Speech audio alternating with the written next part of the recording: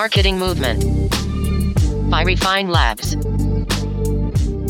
Welcome to another episode of the Marketing Movement. I am Sylvia Valencia. I am a director of demand gen here at Refine Labs. And today with me, I have Christy Sadler. She is the CRO at Synapse.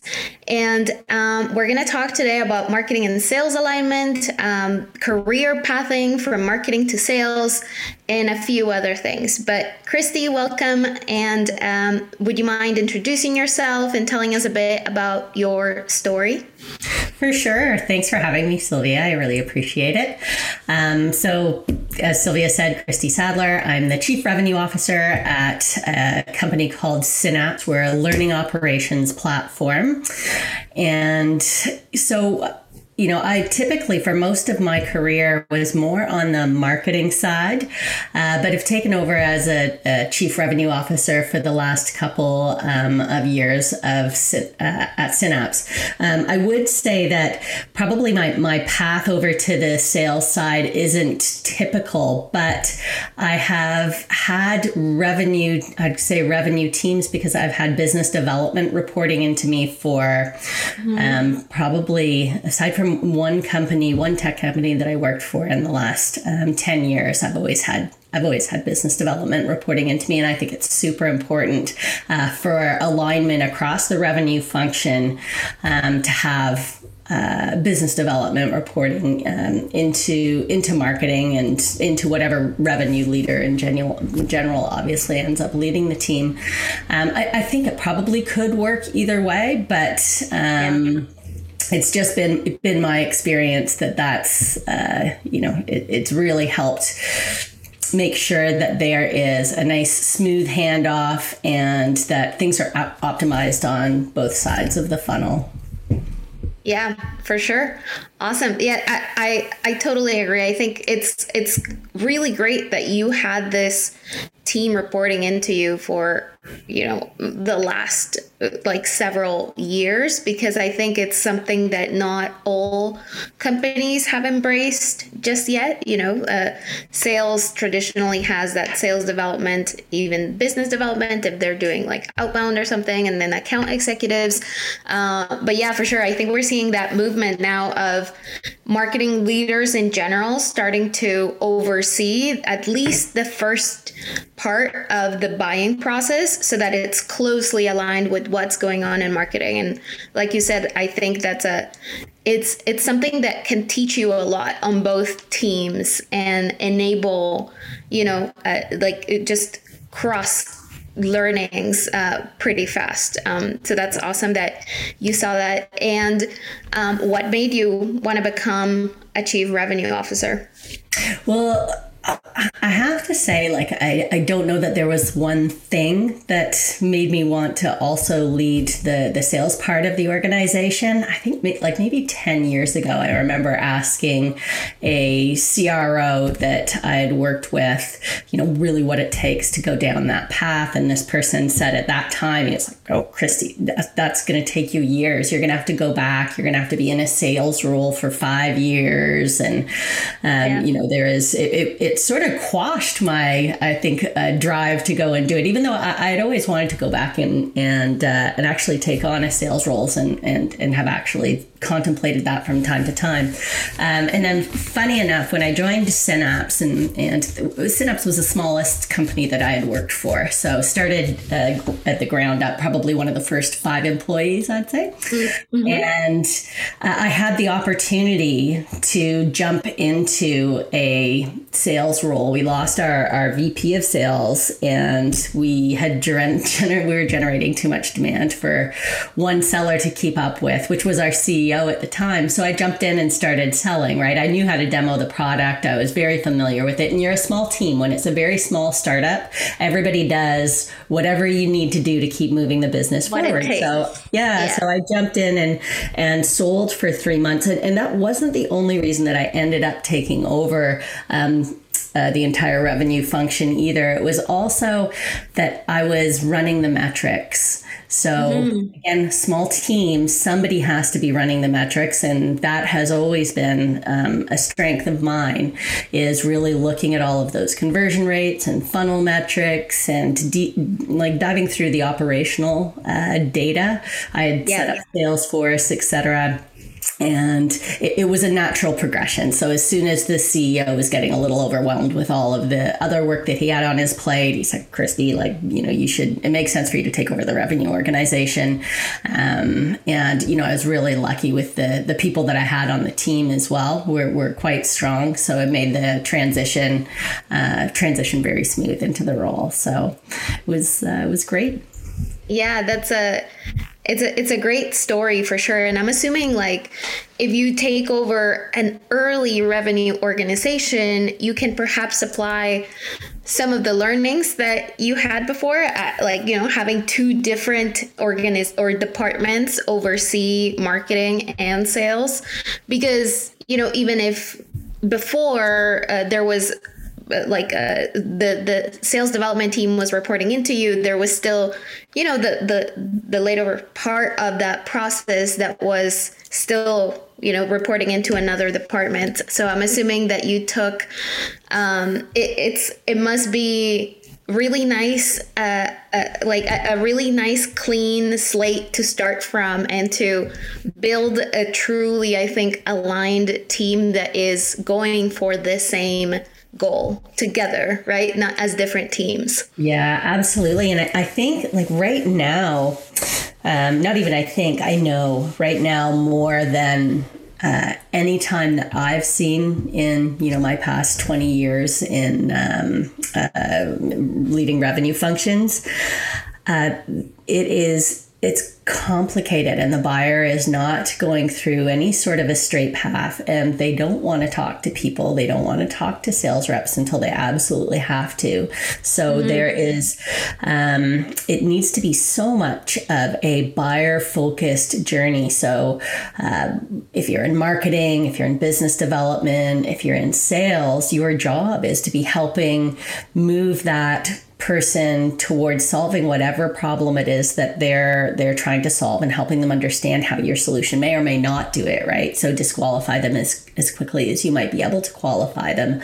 But that's what makes some of the attribution models very, very dated now, right? Is because sales is always helping marketing. Marketing is always helping sales, right? Everybody is really just doing everything that they can to help make sure that, if that is the right buyer, if it's the right solution that we have for that particular customer, that we're helping them and, helping them understand, helping them get internal buy-in, whatever the case may be, and just bringing them along that journey together. We're a team. Yeah, for sure. With customer success as well, right? Yeah, it's a key part. I think you touched upon attribution, and I think we can, carry out that bit of that conversation because it's a hot topic in general. Are these marketing leads, or are these sales leads, or is this deal outbound or inbound? And of course, I think a lot of that stems from strategy and compensation of teams and how they're structured just from the beginning. If you are a salesperson and you're compensated more if you bring in a certain kind of source deals, then of course we're going to have those arguments and those discussions. But I think something that has been really insightful for me, at least, is I've spent so much time in the past looking at leads and looking at opportunities and going through every activity to make sure, is this marketing or is this sales? But what I think we're missing in that process that some companies are now moving to is that the source of the lead, there's the simplifying, there's steps to simplify it that would make it easier on everybody and waste less time. But what's important here that we miss is, hey, what kind of mix of activities and interactions is working to move these buyers along the process, even if it was some inbound and some outbound. Like, what can we do more of that worked this time? What level of, you said it before, a buyer doesn't want to talk to you until they truly have to. So what does it take for us to, have those conversations when the timing is right, but also educate them before? And I think getting stuck on whose deal is this makes us overlook the most important part of what we're here for, which is understanding that journey. Yeah, and it just feels like the wrong thing to be focusing on, right? And sales and marketing should be more of a dance than it is a fight, right? So it shouldn't be, was it me or was it you? It should be, who cares? Yeah, absolutely. In the first place, because both were involved. There's no way that sales is closing a deal and marketing hasn't helped them do that. If there is a website. Yeah. If there is a brand. Yeah. Right. Same thing on the sales side, right? Like it's on the marketing side. It's like most of the time stuff comes in and yeah, it might have been an initial interaction with maybe somebody at an event, or maybe it was a paid ad or whatnot. But if sales and marketing is truly working effectively together, some of that messaging in the ad maybe came from some conversations that marketing teams listened to from their sales colleagues. Maybe sales helped to build some of the collateral that's being used within the funnel. I mean, that's ideally how it works, right? So sales is helping marketing, marketing is helping sales, and together they're bringing the buyer through the journey.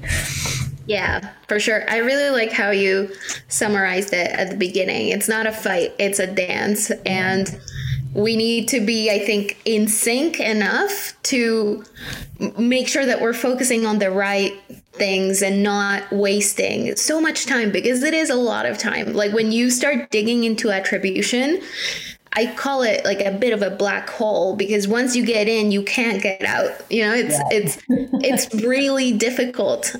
So I think, like, going back to your experience, it's really awesome that you had this opportunity to set it up from the ground up and say, hey, marketing and sales, we are the same team and we have the same goal.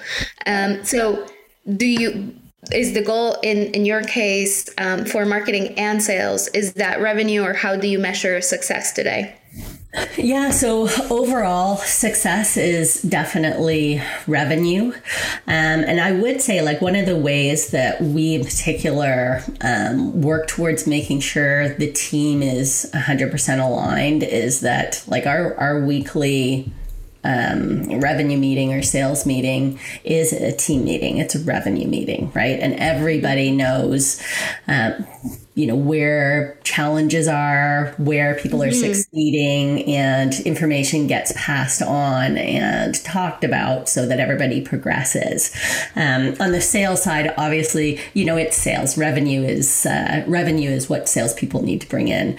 On the marketing side, the real metric on the marketing side is pipeline generation, qualified pipeline generation. But we know that, marketing is helping post pipeline and sales is helping pre-pipeline as well, right? So because we're having those interactions where both groups are helping one another.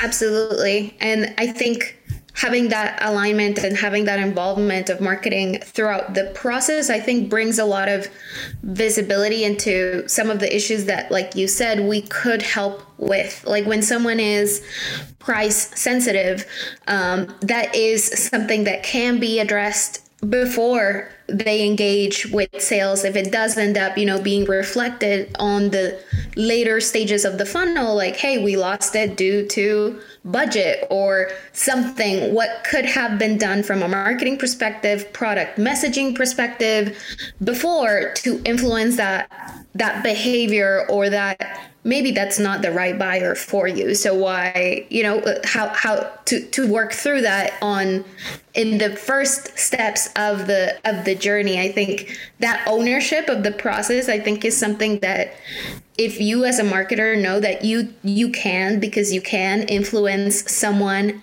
so much early on that they understand the product, understand your value prop, are purchase ready, and they engage with sales, that person can go through the process so much faster and better and like become an advocate than someone that hasn't gone through that.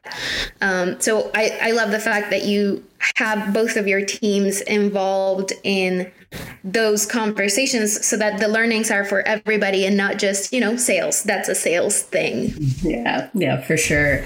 And, there are so many things and so many ways that if you don't have that level of communication, that those opportunities that you mentioned, they just get missed, right? We know as an early stage startup, one of the things that you're always struggling with is, who's the ideal customer profile? Who, what do they need to be able to sell across and sell up and those types of things. And it's tough when you're small and you've got multiple people doing multiple things. So, in any way that, marketing can provide additional resources or help to sales, and sales can provide additional or get resources started or something and give that to marketing, the better. And the one thing that I always think of as well, and this is, I'm sure you've seen this as well through your career, but there's always this sentiment where when you're trying to figure out what the problems were, and somebody will come up with this great idea and say, oh, it'll be great if marketing could do this, or it would be great if sales could do that. And one of the things that we try and do when we're going through any sort of a brainstorming exercise is, if you're going to come up with ideas, the ideas have to be something that you can implement, right? They're not something that somebody else can implement. Yeah. And I think that's something that helps make people, it gets rid of that blame sort of if marketing had just done this, or if sales had just followed up with that lead, right? So it's like, what can I do? Oh, do you know what? I can help sales see the leads that they might be missing. I might be able to help marketing create this asset. Let me flesh it out and then just ask for help at that stage. And then also assessing, if you take on any of these initiatives that are going to help your buyer through the journey, is it just one buyer? Is this being suggested because there was this one deal and it was just this one time that it happened? Or is this something that will have impact on every single deal moving forward? So it's an initiative that should be prioritized and should be worked on by multiple people. Yeah, for sure. I love that idea. I think that getting rid of the fact that we are different teams, but rather we are one team working together towards the same goal really aligns with that. I come up with an idea of how I can help you versus I come up with ideas of how you can help me. And I think that flips it around so much, because it's funny how as marketers, we've always known that our success really is, if sales is successful, we are successful, and vice versa. If marketing is successful, sales can also be very successful. So it's still, strange that there is so much of this like divide and conquer mindset when it really is not that at all. Yeah. And one of the things too, and I don't know if I've mentioned this enough, but it's like customer success plays such an important role of that in that as well, right? And getting that post-sale feedback, feeding that back into marketing messaging, feeding that back into sales, and making sure that it's a complete cycle. I think even in previous companies that I've worked with, where sales and alignment has been great, and I've been super lucky at most of the organizations I've worked in along those lines. But I've never been as close with customer success as we are at Synapse. It's really ingrained that we're actually starting to do on some of the larger deals that we're talking to, we're including everybody up front, right? So it's like more of the pod structure where customer success is really helping sales as well during those initial calls, because they're the ones that have the customer stories that they can pull off the top of their head, because it's what they're living every day, right? So it just is, it can be really powerful as well in making sure that there is a unified effort to make sure that we're trying to help those buyers.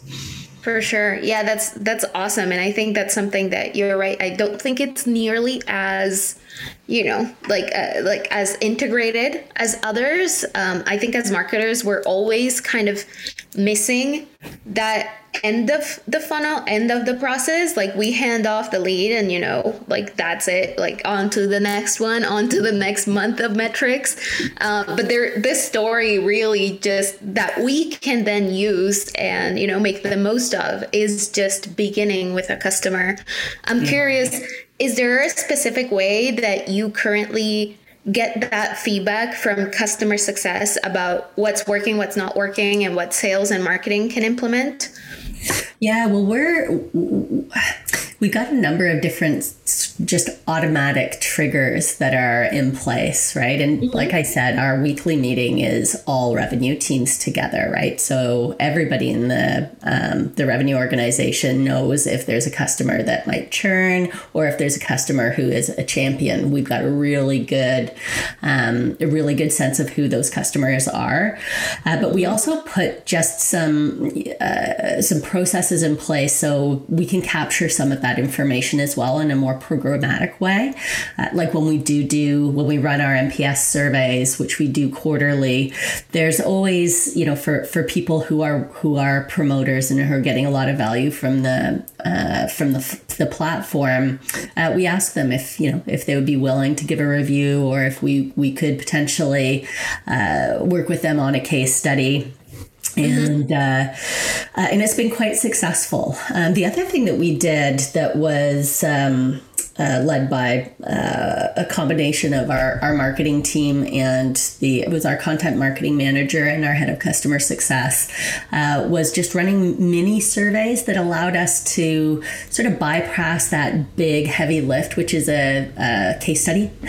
Yeah. So we just asked, several questions that would give us the case study answers. And then as part of that, asked if we could use their comments publicly. And from that are able to put together just these mini little snippets. It also gives us some aggregate data about the benefits that the customer is having using Synapse that we can turn into numbers when we're talking to prospects and say, essentially 70% of Synapse customers are saving 20 or more hours per month by using the platform, right? So it just gives us some of that aggregate data by being able to run some of those programs.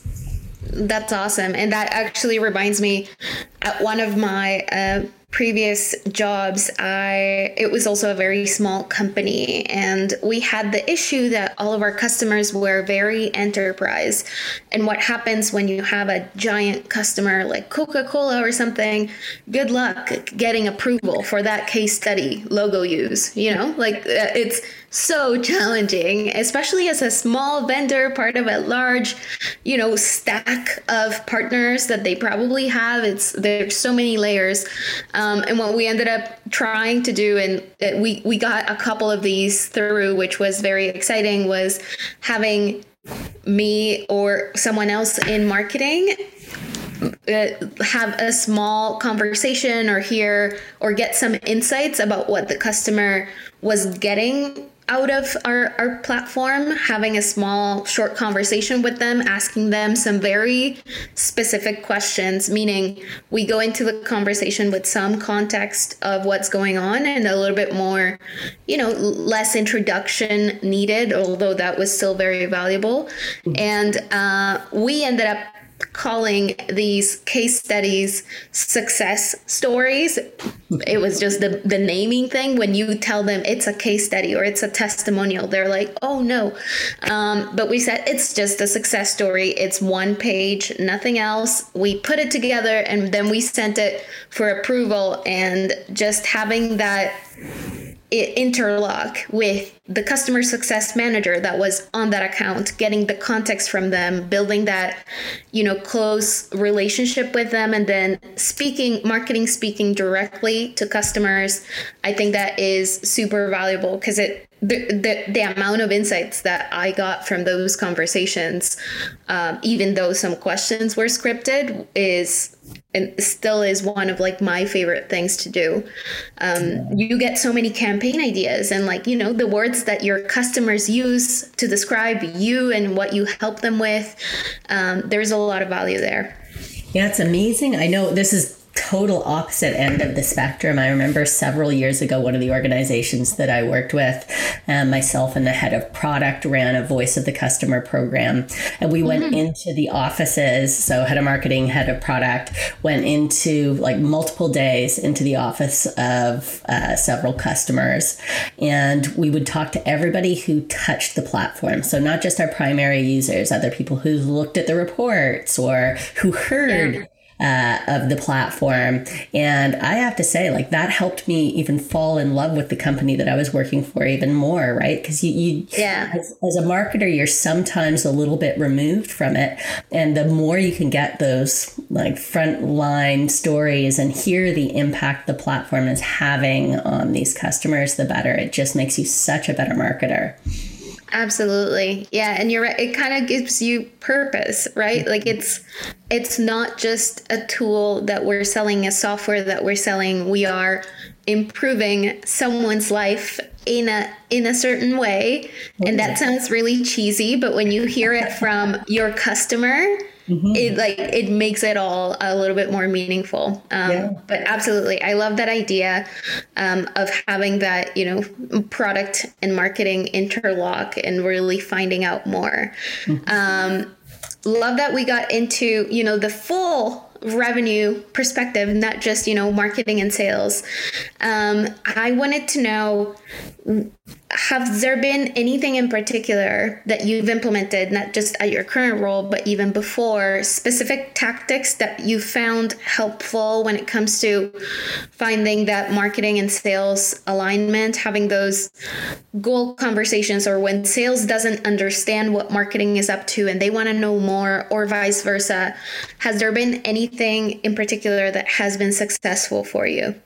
Yeah, and this might sound a bit funny because I think that nobody wants more meetings, but there has to be face time, especially in a remote environment, between sales and marketing, right? If the sales and marketing team don't have time together, then there can't be alignment. There's going to be a misunderstanding of, what they can do to work together most effectively. And even if it's doesn't have to be weekly, doesn't have to be bi-weekly. I've seen successful, monthly meetings if it's something that the two teams aren't used to doing together. Sales wants to understand what are the programs that marketing is running that's going to help them with their pipeline or with whatever they're doing. And those are really great connection points to be able to say, this is what we've got planned for the next quarter. This is what we've got planned for the next month. These are the updates that you can expect from us that,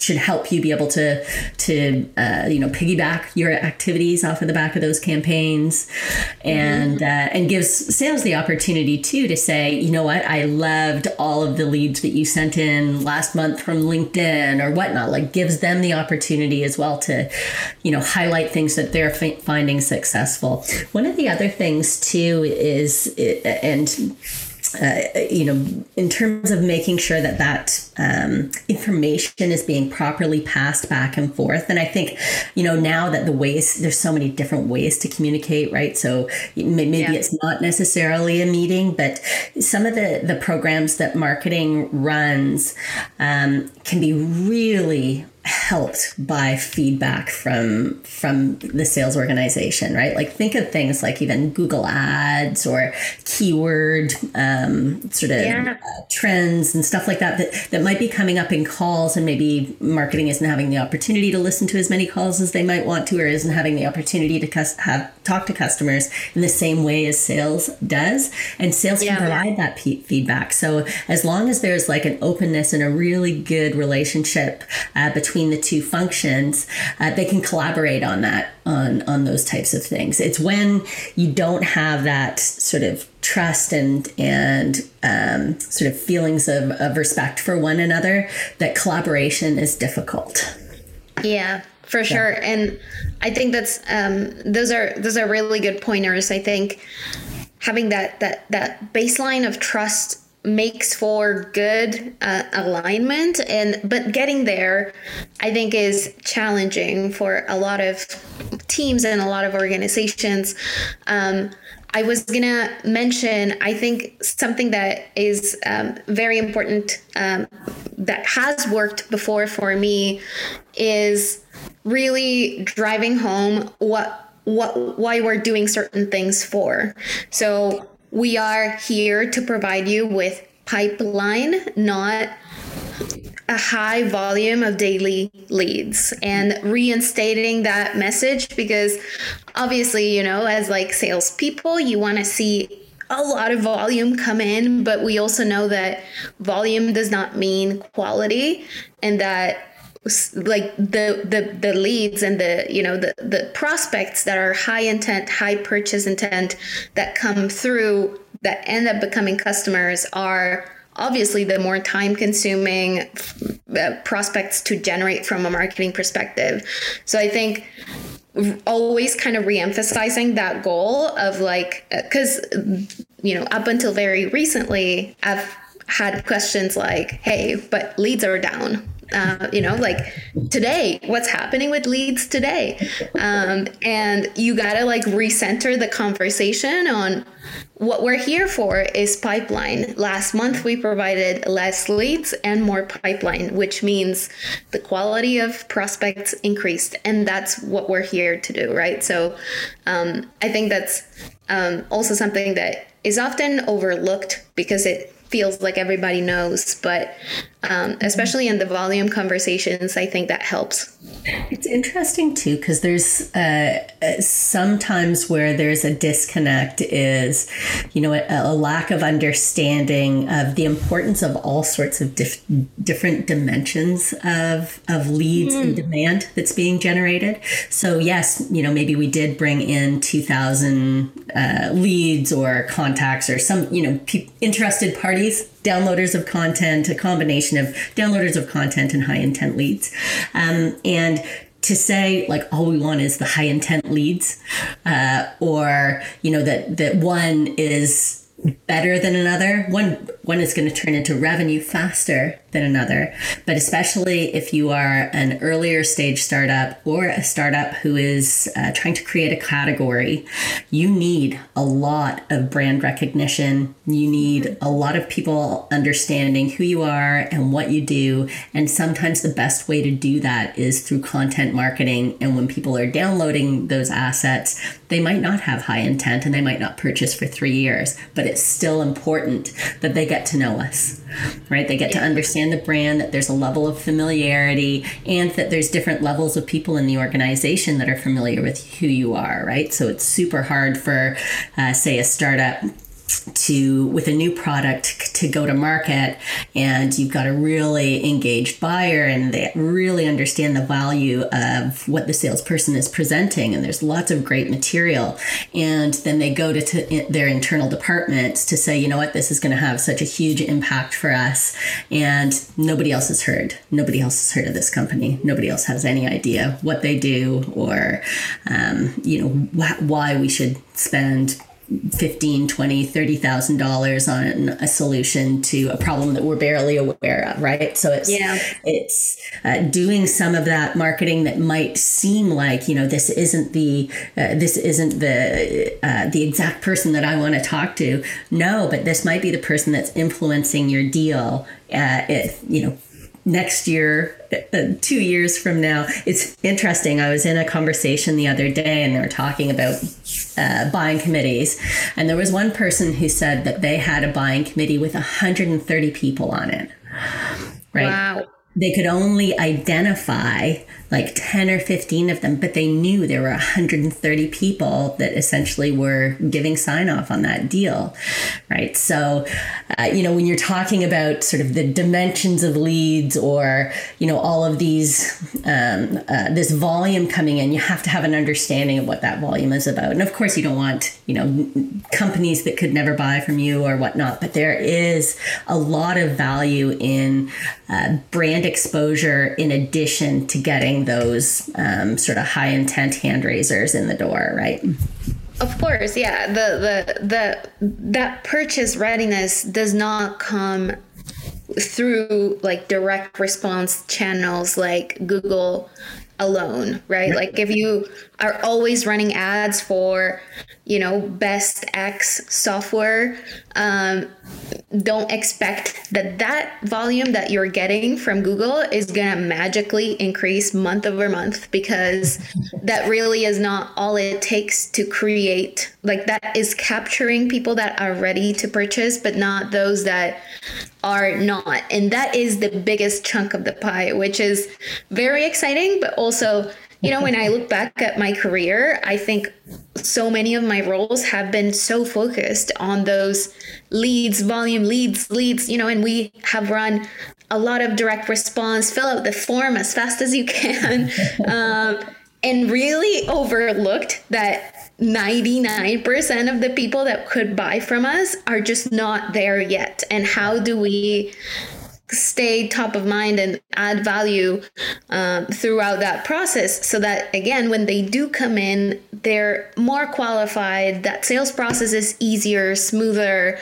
I think it's such a simple, logical concept, but it's hard to attach to certain metrics. And I think what you said really resonates with the fact that not every marketing activity is a revenue generating activity. Marketing's goal is revenue, but that doesn't mean that all of your activities need to directly bring revenue, meaning your marketing attribution software is going to tell you that your community or that your podcast or that your organic feeds have no revenue value. But at the end of the day, that is a significant part of what's building kind of that interest for your product. Mm-hmm. So I think you said it really well. You said it really well there. So I'm very hopeful that now that more companies are starting to understand, hey, buyers are buying differently. They don't just want, a demo form. First time they see your brand is like, get a demo. Like, that's not when was the last time, that worked on you, right? So it's a very interesting progress here. Yeah, for sure. Awesome. And now I wanted to ask you some career or skill driven questions, because I think a lot of us in marketing, for example, my first ever role was in sales. Mm-hmm. I did not know that it was a sales job until I was at the job the first day. And I was like, what? I have to sell? I don't know how I got through the interview process, but that job taught me how difficult it is to generate and convert demand on the spot, because I was cold calling. It was very outbound. Mm-hmm. And now, I eventually I moved into marketing and I started doing marketing. But now for today's, current marketers that are in either demand or product marketing or whatever content marketing, that are looking at that CRO or that revenue organization as a potential career path, what are some of the skills or activities that someone can do today in any marketing role that you think would contribute to that path? Yeah, and I think if it's CRO or even CMO, if you're a more junior marketer and looking to move up, the best thing you can do is really dig into data understand data, understand the metrics, and know it for the full funnel, right? So understand, if you're a marketer, know what happens in the sales cycle after the lead gets handed over, and after that opportunity is created. Just get curious, have a really good understanding of where the metrics sit after that, and get a full picture of how those two teams work together and how they can help one another. I would say, like, the more marketers are encouraged and enable themselves and teach themselves to be sales focused, the better. And it goes both ways. Salespeople on the other side as well, because people don't really want to talk to them anymore. The more that they can be very clear and compelling in their message and honest and have empathy with the buyer, the better, right? So I think, both teams can really learn well from one another. But in order to get into a role where you are running the full funnel, you have to have a really good understanding of the metrics, the unit economics, and all of the underlying data that sits underneath, because that's how you can figure out which levers to pull, right? And if you're in SaaS in particular, the appetite is always going to be to how do we create a scalable, repeatable, scalable process, right? And you could only do that if you're super familiar with the data. Right. Yeah. So, oh, we put more money in here. Oh, XYZ is going to increase or decrease by XYZ%. You'll look and evaluate, is what happening? What you thought happened, is it happening? If it's not, what do you need to change? How much time does it take? Have you looked at the cohorts? How much time does it take for these particular people to do what we expect them to do? And, how can we go about really making sure that there is structure and process. And that's also to say you have to have creativity and all of that sort of stuff around the outside, but data is so telling, right? So understanding data and having like a really strong curiosity around trying to play with that data and see if you can find any sort of gaps and anomalies and those sorts of things. I mean, that's half of the fun of the job as well. Yeah, absolutely. You can't be a sales-driven marketer and be afraid of the numbers or, committing to, revenue goals and having that as a friend and not, again, something that you're fighting against. I think that's super, super valuable. I was going to say that it's important for marketers to also, like you said, have a good understanding of the sales process. I am still very surprised that marketing people don't know what the opportunity stages mean and what that means for sales, right? So we see an opportunity and we're like, oh my God, that's an opportunity. But really, is that entering pipeline forecasting conversations?